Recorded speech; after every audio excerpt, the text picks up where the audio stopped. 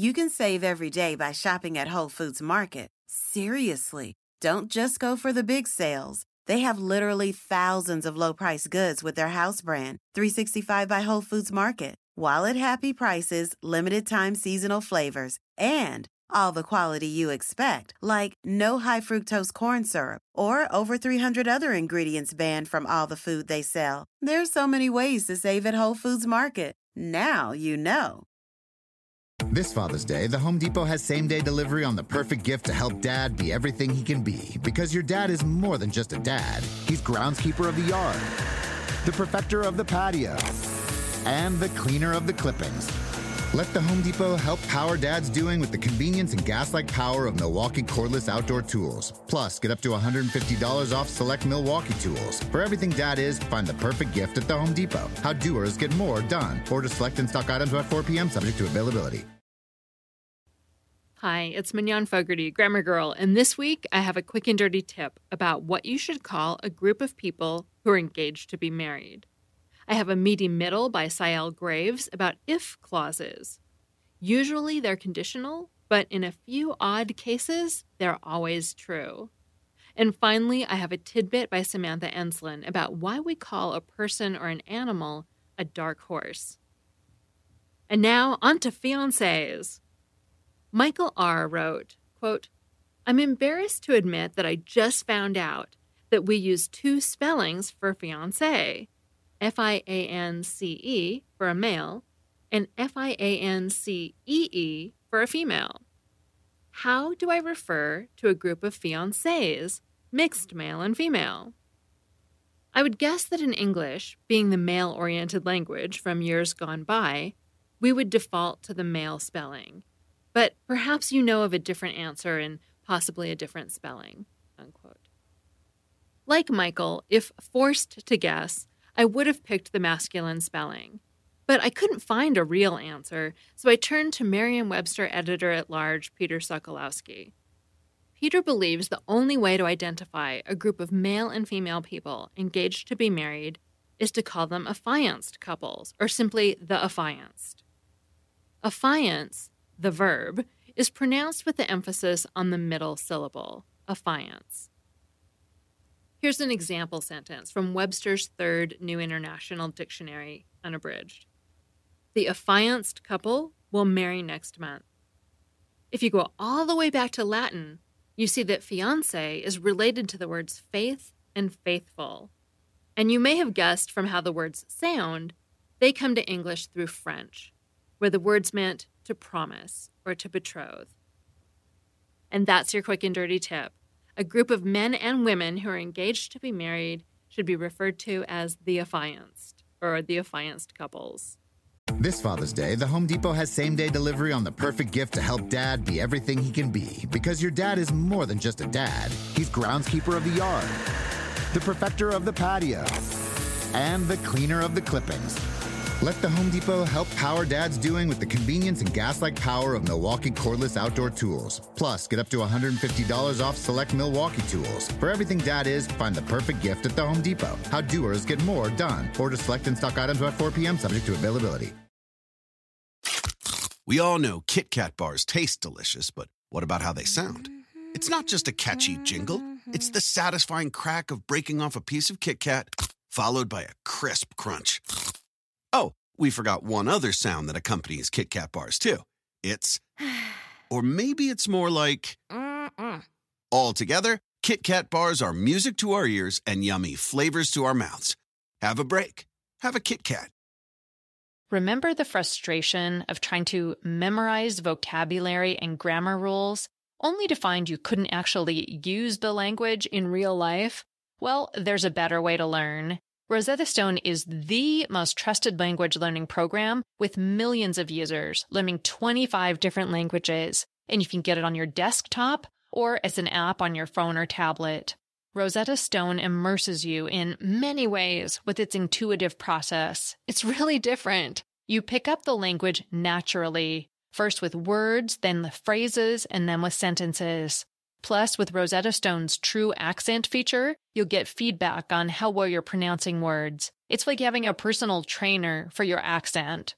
Don't put off learning that language. There is no better time than right now to get started.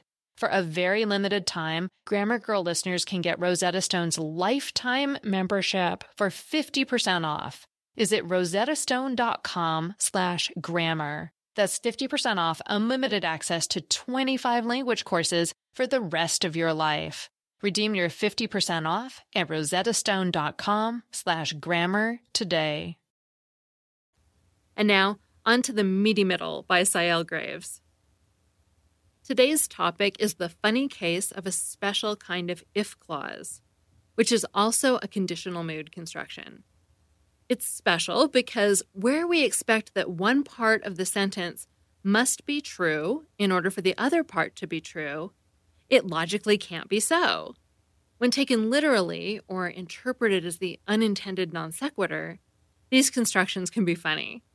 For example, a comedian named Demetri Martin once joked about a shop clerk having a conditional identity because she said, "If you need anything, I'm Jill." Yet, we hear people saying similar sentences a lot. To understand more about them, let's first define the regular conditional mood and the if clause, and then come back to this quirky type at the end. A language mood is like an attitude that's expressed with grammar or with words. And the conditional mood expresses probability, possibility, and also the fact that some things cause or lead to other things. To express it, we use modal auxiliary verbs like would, should, and could. For example, kindness should be rewarded. That one expresses an opinion. Another example is, we could take the day off today. That one expresses possibility or an option. Other modals, such as may and can, are also used to express varying degrees of possibility in conditional mood sentences. The modal might is used to express the potential or ability of the subject of the sentence, like Noelle might join us. In contrast, regular default sentences, meaning sentences that aren't in any mood and instead simply state facts or questions, are referred to as being in the indicative mood. The if clause is a construction we often use to express the conditional mood. An if clause is a subordinate clause, also called a dependent clause. That means that it's a sentence piece that only makes sense with an independent clause attached to it, either before it or after it. There are three main types of if clauses, which are the most standardized, so we'll go over those first. The first one is often called a future conditional, and it's formed with the simple present tense plus the future tense, like this. If Noelle studies, she will pass her exams.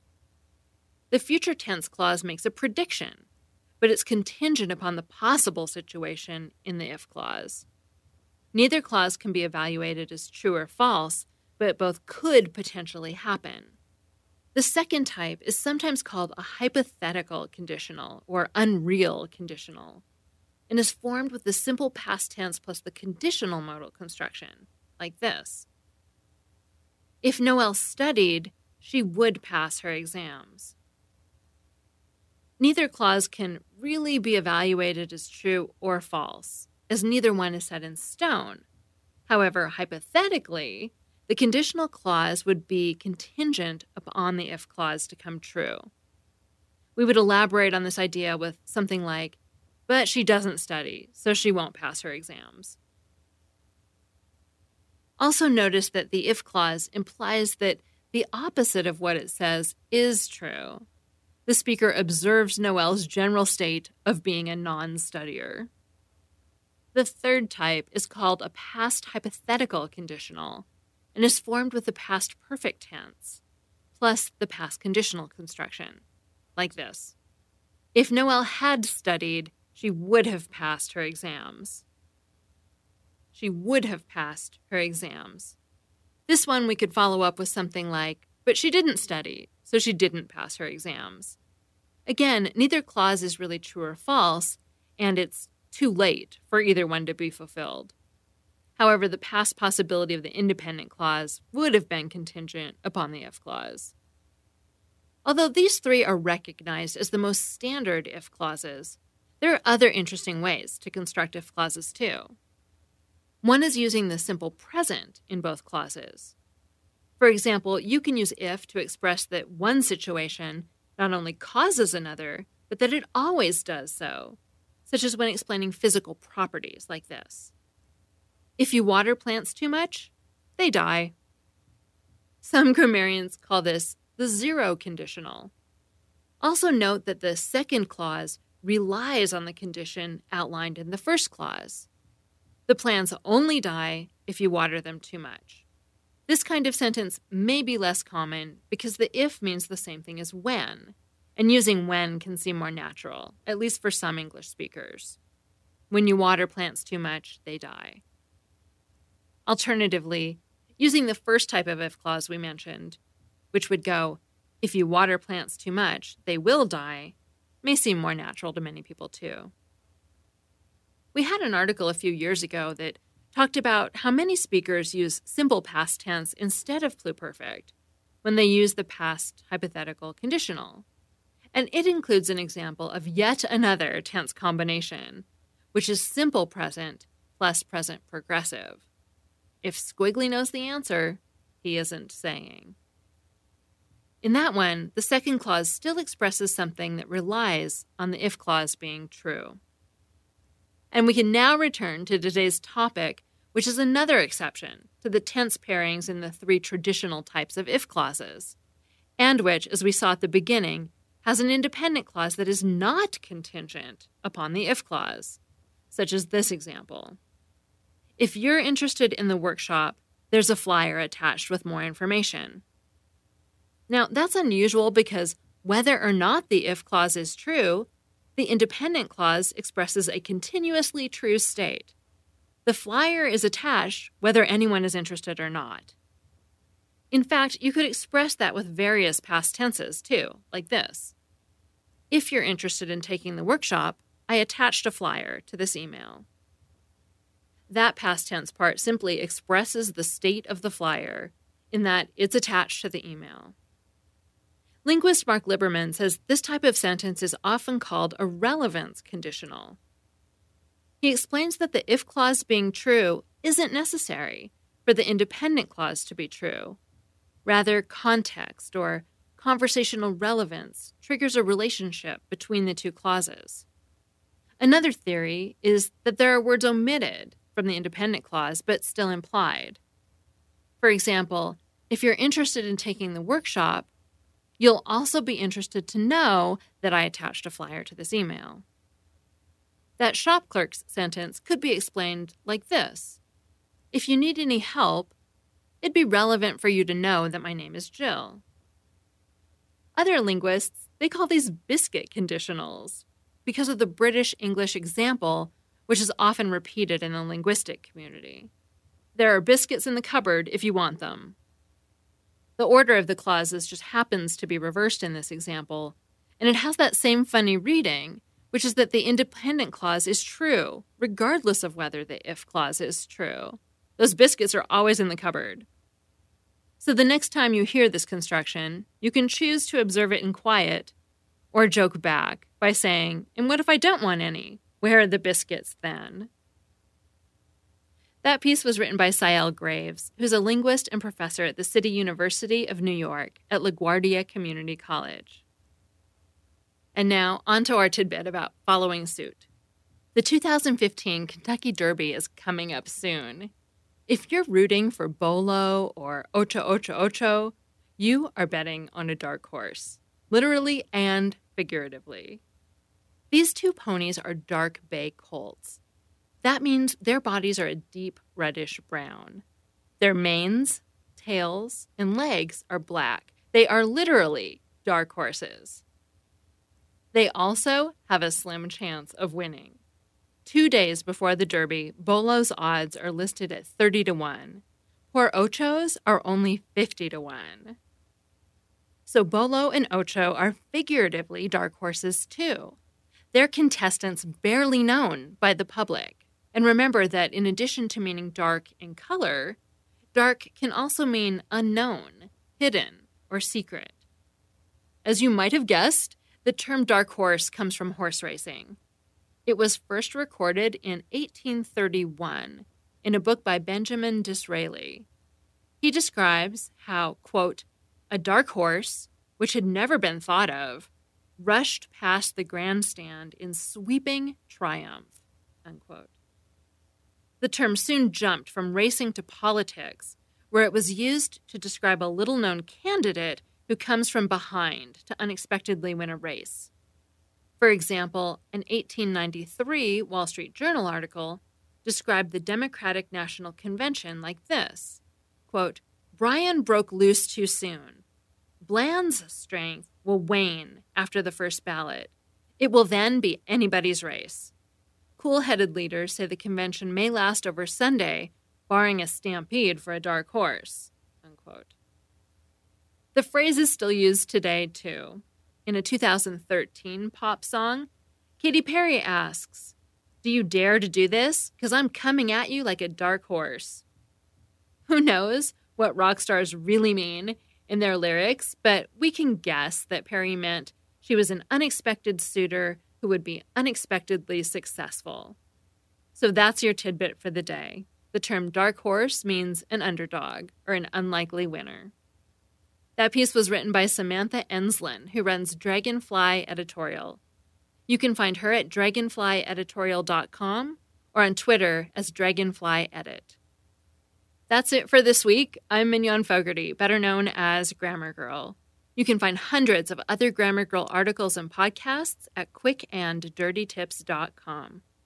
This podcast was recorded in the studios at the Reynolds School of Journalism at the University of Nevada. That's all. Thanks for listening.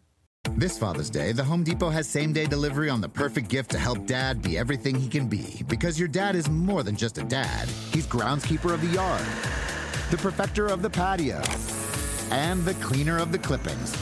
Let the Home Depot help power Dad's doing with the convenience and gas-like power of Milwaukee cordless outdoor tools. Plus, get up to $150 off select Milwaukee tools. For everything Dad is, find the perfect gift at the Home Depot. How doers get more done. Order select and stock items by 4 p.m. subject to availability. Earning your degree online doesn't mean you have to go about it alone.